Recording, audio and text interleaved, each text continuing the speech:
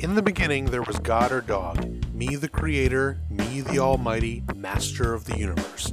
For many long millennia, I resided alone in the heavenly sphere of stars and darkness and black holes and space, until one day, after 15 billion years, I realized that I was bored.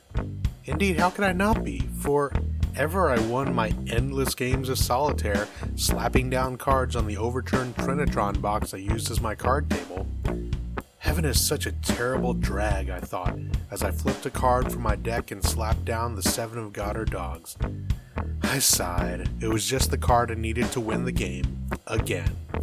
So I shuffled the deck, dealt another hand, and flipped a card face up to start the next round. That card was the Jack of Asses. I had created 4 universal suits: God or dogs, winds, decks of cards, and asses, just because I found that amusing.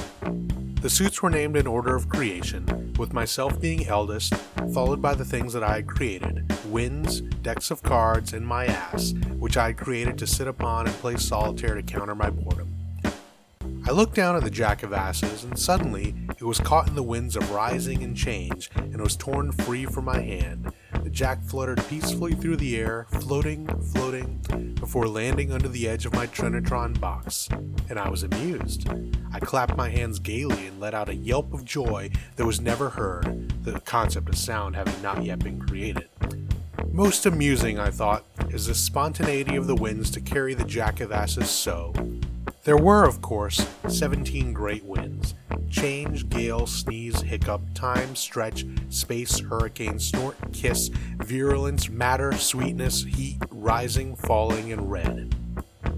Just then, I felt very selfish. I desired mental stimulation, someone to talk to, and I had a sudden whim. I picked up the Jack of Asses and looked at it, fluttering in the winds of hiccup and stretch, and I smiled. I smiled at the spontaneity of the winds, even though I, master of the universe, controlled all the actions of the winds, as they acted where they pleased, when they pleased, for my pleasure, by my will alone. This contradiction amused me as well, and I'd spent many long eternities in mental masturbation, contemplating the spontaneity of the winds, which I controlled fully. But I felt my mind drifting, and decided to focus for now on the present, though the concept of time was but a wind. I looked down at the Jack of Asses and thought aloud, if I had someone to talk with, then perhaps heaven wouldn't be such a terrible drag. And for a moment, the thought of speaking with the Jack of Asses greatly amused me, so I began to tear the Jack of Asses out of the paper card. The edges tore crudely at first, then melded into perfect lines. All that remained now was the figure of the Jack of Asses, which looked quite a bit like my behind. How amusing, I thought, though it wasn't really amusing, since it was the reason I'd named the suit Asses.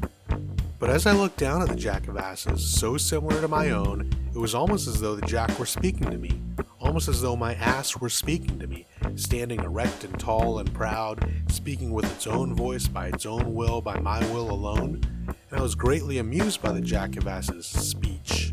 So I mused on, would it not be splendid were I to create a new Jack of Asses that was its own deck of cards and could reproduce more decks of cards on its own? These Jacks of Asses, then, might eternally amuse me, for would they not be affected by the same winds that amuse me so? Yes, I knew, of course, was the answer. So I created a plantation where everything would be provided for my Jacks of Asses. I created 123,456 of them, and they woke on the plantation to a new dawn and found milk and honey and bread before them. All was there that the Jacks of Asses needed, and they grew happy and content. I watched as the winds blew over them, and the Jacks of Asses saw envy in each other's eyes, and envied their brothers in return. The small cadre of Jacks of Asses fought amongst themselves, made dirty jokes, and ate all of the food I had provided for them.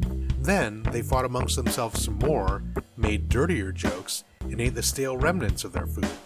After which they fought amongst themselves even more, made cruder jokes, and ate their own feces. The Jacks of Asses' numbers diminished until they disappeared completely, and I was most displeased, for it was clear that I had done what I called a fuck-up, and the creator of the universe didn't like fuck-ups. So I called then upon the great winds once more, willing them to act of their own will by my will alone. The wind of sneeze blew 1,000,000 floating kernels into the heavenly ether, kernels that wafted fancifully down, and in that instant I thought a thought, and pop! the kernels popped. I held out my left hand like a great bowl and gathered 1,000,000 popped kernels therein, then sat in popcorn meditation, contemplating my fuck-up. After many long millennia, I smiled. I had it. With a snap, I created the concepts of male, female, and the orgasm to ensure propagation of the species. How did I not see it before, I wondered, and yet I knew the answer at once. How could the jacks of asses procreate and create their own decks of cards without a means to do so? I shook my head. How frightfully silly of me. Then I created a new habitation and planted another cadre of jacks of asses, both male and female. But I noticed right away that the jacks of asses envied each other even more. I was about to intervene and end the experiment, thinking I'd done another fuck-up, when I saw that while the jacks of asses envied each other more, they also loved each other more.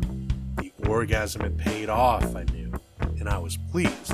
I watched as the jacks of asses propagated and spread throughout the lands. I waited patiently for a righteous and pious jack of asses to die and come up to heaven to speak with me. But a curious thing happened, I realized, though I hadn't planned it, which meant that I had planned it fully, of course. Not a single jack of asses ever made it to heaven. Every single one was barred from the gates of light.